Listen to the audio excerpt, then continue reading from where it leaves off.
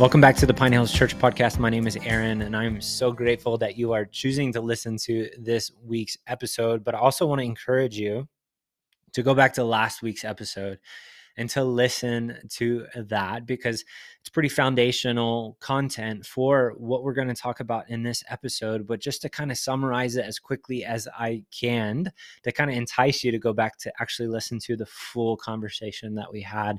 We looked at what does it look like to practice Sabbath, which means rest, which is something that we believe that God actually weaves into the fabric of creation, this rhythm that we were created to work, but we also need to pull back and we need to have rhythms of rest in our life, to not buy into the lies of culture that says we just need to constantly keep grinding. But no, we trust that God has given us work to do, and we want to do that to the best of our ability, but he also gives us the invitation to trust him in the midst of life, that we can pull back and we can rest and trust that God is going to continue to hold things in his hand and keep moving things in the direction that he wants them to go within our lives. And so we needed to kind of start to think through, what does this look like to have rhythms of rest in our everyday? Like, what does that look like? What do you need to say no to in order to make sure that you have proper ways of resting, of stopping work at some point, connecting with your family? Like, where are those rhythms in your day where you're able to connect with God and to just be able to spend time with him so you can become more like him, so that you can continuously be focused to do the things that he would have you to do? Like, what does that look like? And then there's the invitation once a week to pull back for a 24-hour period where you stop work completely. And the goal with that is that you can connect again with God, that you can worship and notice the things that he has done and is doing and live in gratitude. You can see his movement throughout your week, but you can also reconnect with yourself, allow your body to catch back up with your soul. And then you can also connect with other people. And so that's an offer that's on the table for us to begin to practice, to be intentional about what we do, how we put boundaries around work, so that way we can intentionally rest, so we can live from a place of rest. And if we do that, like, what does our life look like at that point? What kind of flavor does it take on? Like, what do we model for other people? Our culture is so different. If we model the values of our culture, we're probably always going to feel constantly busy, always hurried, and always overextended, which lives to an overly anxious life. And to be clear, this isn't the life that Jesus has in mind when he says in Matthew 11:28-30, which again is a verse that we look a lot at in the last episode. But Jesus says this: "Come to me, all of you who are weary and carry heavy burdens, and I will give you rest. Take my yoke upon you. Let me teach you, because I am humble and gentle at heart, and you will find rest for your souls. For my yoke is easy to bear, and the burden I give you is light." Some might push back as we look at this verse, and they might say, well, Jesus is in a completely different context, and Jesus isn't talking to our cultural moment. He's actually talking to first century Jewish community. And I say our context might be different, but the principles are still true. And I would argue that the words of Jesus are true in every context and in every culture. They might look a bit different, but they will always deliver on Jesus's promise that when we take up his way of doing life, when we pace life differently, then even in work, we will do it from a place of life and rest and non-anxiousness. But this type of life takes intentionality. One of the ways to experience this is to create a rhythm more in line with God's created rhythm than the rhythm of our postmodern technological society. And that rhythm, again, is Sabbath, of rest. Each and every day, finding a way to practice that in small ways of connecting again with God and yourself and other people. And then that once a week, 24-hour period where you get to just experience the goodness of God. You get to pull back and experience and remember again that God is good, that he's a provider, that we don't have to buy into the lies of our culture, that we can trust that he's watching out for us, and we can simply enjoy the good things that God has given us. If you want any more information about what that looks like and that's piquing your interest, again, go back to the last episode. But in this episode, we're looking at how to practice simplicity, which is an odd concept in our cultural moment that constantly beats the drum for more, consume more, work more, do more. But centering our life around Jesus will require a departure from the myths of our culture that are clearly overpromising and underdelivering or not delivering at all. So what are the reasons that we need to practice simplicity? Well, the offer is to have more space in your schedule, to have more margin between things, to live less hurried, to live less anxious, to be able to connect more with those who matter most, to be able to be more connected with the space that you inhabit every day, to be more connected with your city, and then be able to be more generous with your time and your resources and your finances. Paul in the book of Romans says this in Romans chapter 12, verses 1, says, "So, dear brothers and sisters, I plead with you to give your bodies to God because of all that he has done for you. Let them be a living and holy sacrifice, the kind he will find acceptable. This is truly the way to worship him. Don't copy the behavior and customs of this world, but let God transform you into a new person by changing the way you think.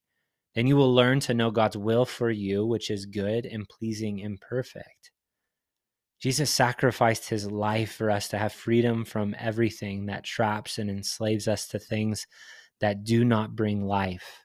And he gives us empowerment to live a life from his worldview, free from the common experience of those who do not know God. In response to his sacrifice that was so costly, our response should be to center all of our life around his ways of doing life, because it can actually pay out on what it promises. Unlike our culture, unlike the customs of this world, which cares nothing for you and only requires more and more and more of you.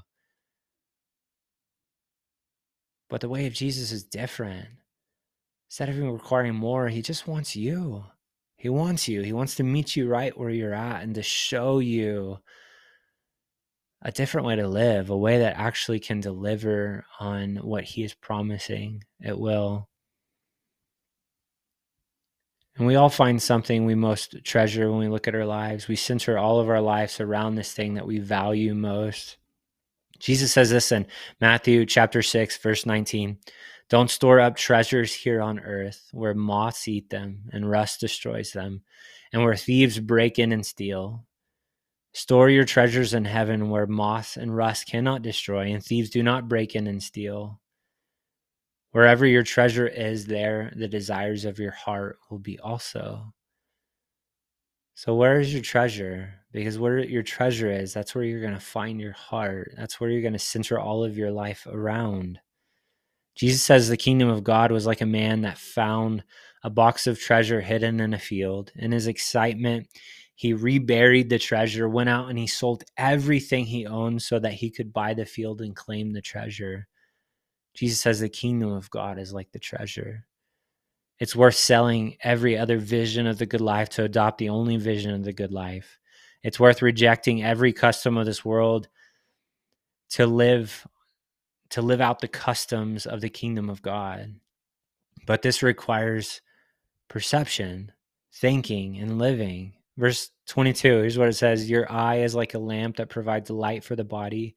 When your eye is healthy, your whole body is filled with light. But when your eye is unhealthy, your whole body is filled with darkness. And if the light you think you have is actually darkness, how deep that darkness is." It's using this language of eyes because that's where we see and that's where we get our perception from. And it's really saying our perception matters. So it goes from this movement of where's your treasure? Because that's where your heart is going to be. Is it here on earth? Is it around? Are you centering your life around stuff that could be gone in a moment? Or are you centering it around the thing that's going to live forever, which is the kingdom of God? And then what are you perceiving your life through? What worldview are you looking through? How do you view things? So many people have filled their lives with so many things that they perceive as good, but it's anything but good. And here in the verse, it says, if the things that you perceive are good, but are actually dark, how great is that darkness?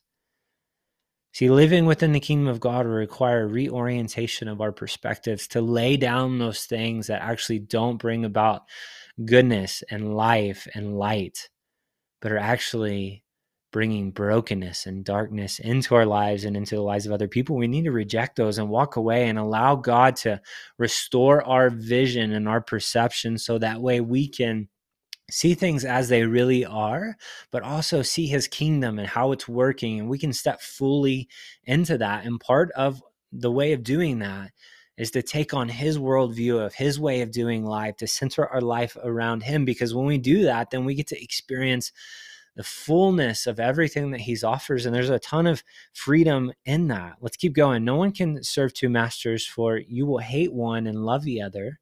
You will be devoted to one and despise the other. You cannot serve God and be enslaved to money.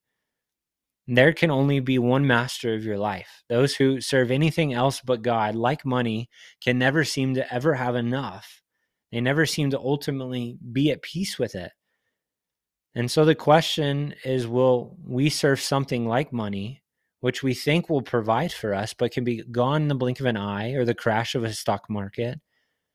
Or serve the one who can actually provide in every circumstance, regardless of what's going on, because he's God who's created everything, who has everything at his disposal. And so if he becomes the treasure, if we center all of our life around him, if we trust him, then we have freedom to live completely different. And our lives and our perspectives are completely changed. We get to reject these old ways of doing life. We get to set down broken dreams in order to pick up better dreams that God has for us. And then we get to truly step into the freedom that he offers. Verse 25, it begins to talk about it. This is why I tell you not to worry about everyday life, whether you have enough food or drink or enough clothes to wear. Isn't life more than food, and your body more than clothing? Look at the birds. They don't plant or harvest or store food in barns, for your heavenly Father feeds them. And aren't you far more valuable to him than they are? Can all of your worries add a single moment to your life? And why worry about your clothing? Look at the lilies of the field and how they grow. They don't work or make their clothing. Yet Solomon in all his glory was not dressed as beautiful as they are, which is echoing back to an Old Testament king who was super rich and had all of the nicest things, including the nicest clothes. And Jesus is saying, he's echoing back to that, like this person who had the nicest clothes that you can imagine wasn't dressed nearly as beautiful as these flowers that are in the field. Verse 30, and if God cares so wonderfully for wildflowers that are here today and thrown into the fire tomorrow, he will certainly care for you. Why do you have so little faith?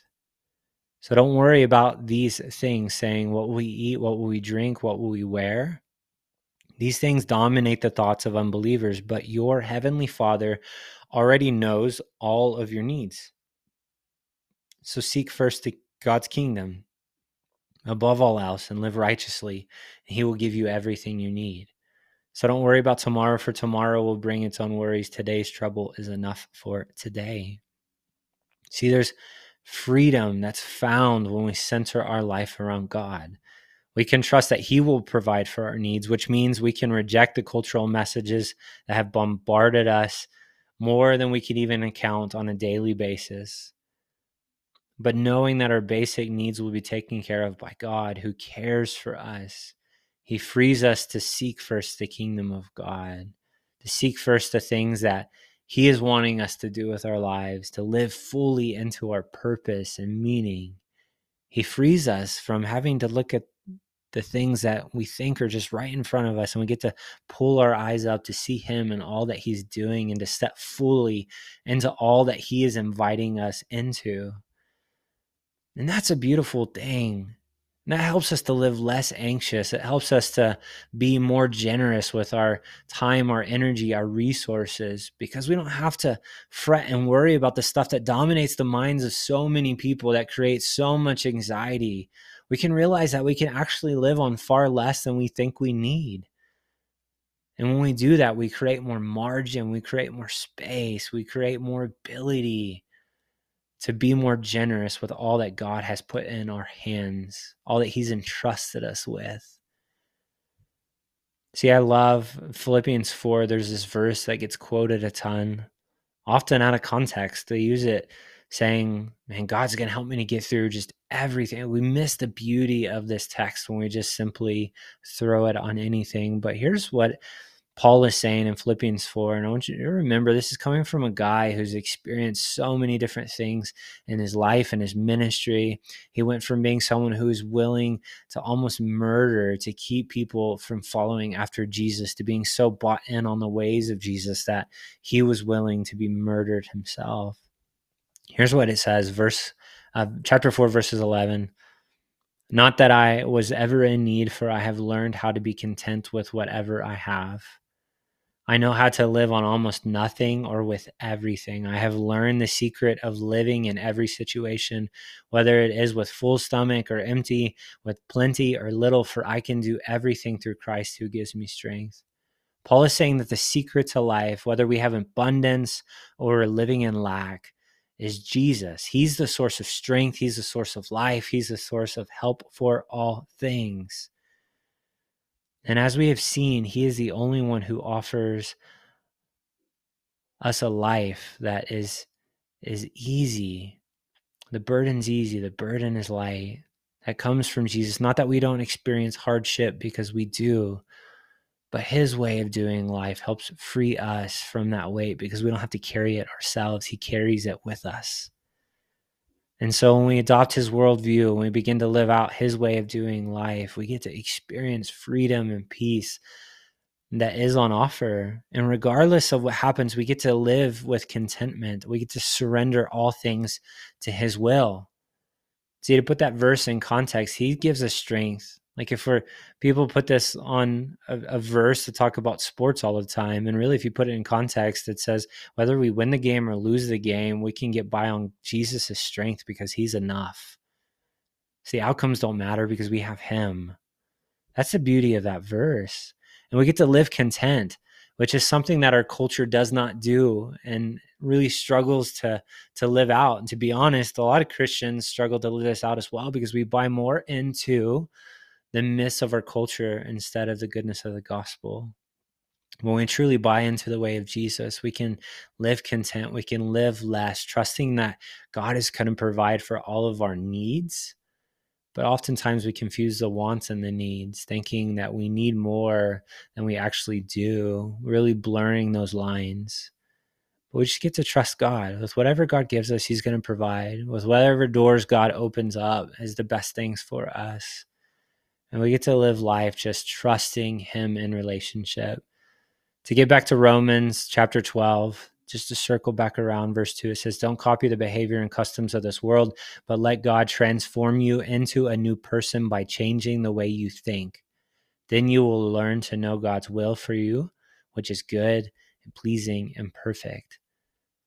And so when He becomes the treasure, we get to center our life around Him, sell everything else, every other worldview, every other thing. We can give up anything else, because in Him we find everything. And when we do that, it changes our perception. And then it begins to change the way we think and how we view the world and how we view our involvement in the world and what we choose to do with our time, our energy, our resources.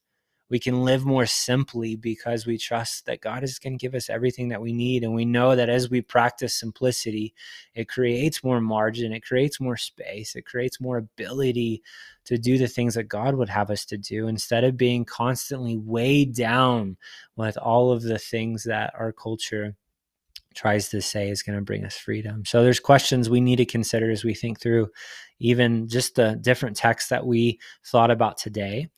And the first one is, where's your treasure? If you don't know quite what your treasure is, I want you to think about where you're spending all of your resources, what you're willing to sacrifice for. Like, where is your treasure? What are you centering all of life around? Is it on things that are going to continue to matter? Or is it going to be around things that don't have the ability to be destroyed?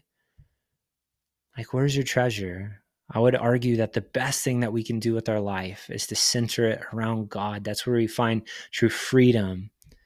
And when we do that, we begin to practice simplicity. And this is going to look different for each and every one of us in our lives, as we all have different things that are going on with our schedules and how we spend our time, and our families look different, and the makeup of who we are and our personalities is different. And so we need to just make space to be with God, to say, God, would you come through the power of your Spirit? Would you teach me how to live differently? Because I've been living these lies of culture that have made me so stressed out, that have led me to burnout, that's not offering peace in life. But I know that life is found in you. So would you come show me the areas of my life where I need to live more simply, so that I can live more into what you have for me, that I could become this non-anxious presence. And the ways I just kind of scribbled down real fast of ways to just practice simplicity. And maybe you can think of a lot more, and that's great. And like, let's continue to be in conversation within our community about what this looks like. But just some simple ways to practice simplicity, what you can start with even today as you pray about it. And if the Holy Spirit highlights any of these, begin to practice and experiment and to see what this looks like. The first one is to create space within your schedule to make sure that you have time to connect with God, to be with Jesus, to become like Jesus, and to do the things that Jesus would have you to do. So in order to be able to do that really well, you've got to schedule time in to be with God, but also you need to schedule time in to be with other people and to invest really well in relationships. And so you need to be very careful about who you're saying yes to, but who you're saying no to as well. And you need to make sure you're not putting too much in your schedule, because if you're just moving from thing after thing after thing after thing, you're missing out on noticing the invitations that God has for you in the midst of your day, because he wants to work through your gifts and your talents. He wants to help make our city a better place. He wants more people to encounter the goodness of God. But if we're so overly busy, we miss out on seeing that. We don't see what God's doing around us. We don't see the invitations that he's inviting us into. And so we need to start, I think, simply with our schedule, making sure that we're not overly busy so we can live at a Jesus-paced way of doing life. And so let's look at those schedules. Let's sit down and just evaluate, where are you spending your time? Where are you spending your resources? Where are you spending all of these different things? And are you spending it really well? Or are you being kind of passive about it and letting people put things on your schedule? Maybe you need to create a budget. Maybe you've been spending too much money in certain areas, and so you need to create a budget, and you need to create a simple one, then just kind of stay within that budget to make sure that you're honoring the things that you need to be paying, but you're also not wasting money in certain areas. So that way you have the ability to be generous when there's a need that arises within the community, or we can each kind of chip in and help with that, especially when people get sick or people have unexpected medical bills or something like that. We can all kind of pitch in to help out as a community to make sure that we are being generous as God has been generous towards us, even in our finances. Maybe you need to simplify your possessions. Maybe you've bought into just more is better, and that's actually not true. We can actually live on with far less. And so maybe you need to simplify the things that you actually own, so that way you're not constantly spending time taking care of that or cleaning up after that. And so just simplifying, decluttering, eliminating things that you don't use, selling them off, or blessing other people with them, or donating them to a nonprofit within our city. Maybe you need to not make impulse purchases. Maybe you need to make sure that you're leaving things in your cart for a few days as you think and you pray about it. Is this purchase really necessary? Is it needed? Am I buying into a false promise that I think if I buy this new shiny thing that it's suddenly going to make things better? Or is there something else that's in play there? And really think through your purchases. Really prayerfully consider how you're spending your time with that and how you're spending your resources with that. We talked about scheduling what matters first and foremost. As you look at your schedule, maybe you plan out for a few months ahead of time. Maybe you plan a year out. I don't know what that looks like for you, but make sure that you're putting the most important stuff on the schedule first. For us, when we look at our year, we are making sure that we're putting our family stuff on the schedule before we plan on a lot of the other work things, to make sure that we're keeping priority where things need to be prioritized. Maybe you need to create space between activities, not do too many things, butted up against each other, but creating margin between those different things. So you can be praying coming out of a meeting or going into another meeting, or listening to the Holy Spirit as he might want to tell you something as you're about to meet with someone, that you might be able to be a blessing to them. Maybe you need to create boundaries around technology of not watching hours of television every day, maybe not using technology for certain periods of time. And so what does that look like for you? Cutting down on Netflix, cutting down on Hulu, maybe doing less time on social media. Or maybe it's eating out less and eating more meals at home. So here's just a few ideas of just beginning to practice simplicity in just really small ways, because walking this life of faith, we need to make sure that we are being intentional about modeling this in every part of our life and allowing the Holy Spirit to speak into these things, so that way we can continue to grow in the things that he would have us to grow in.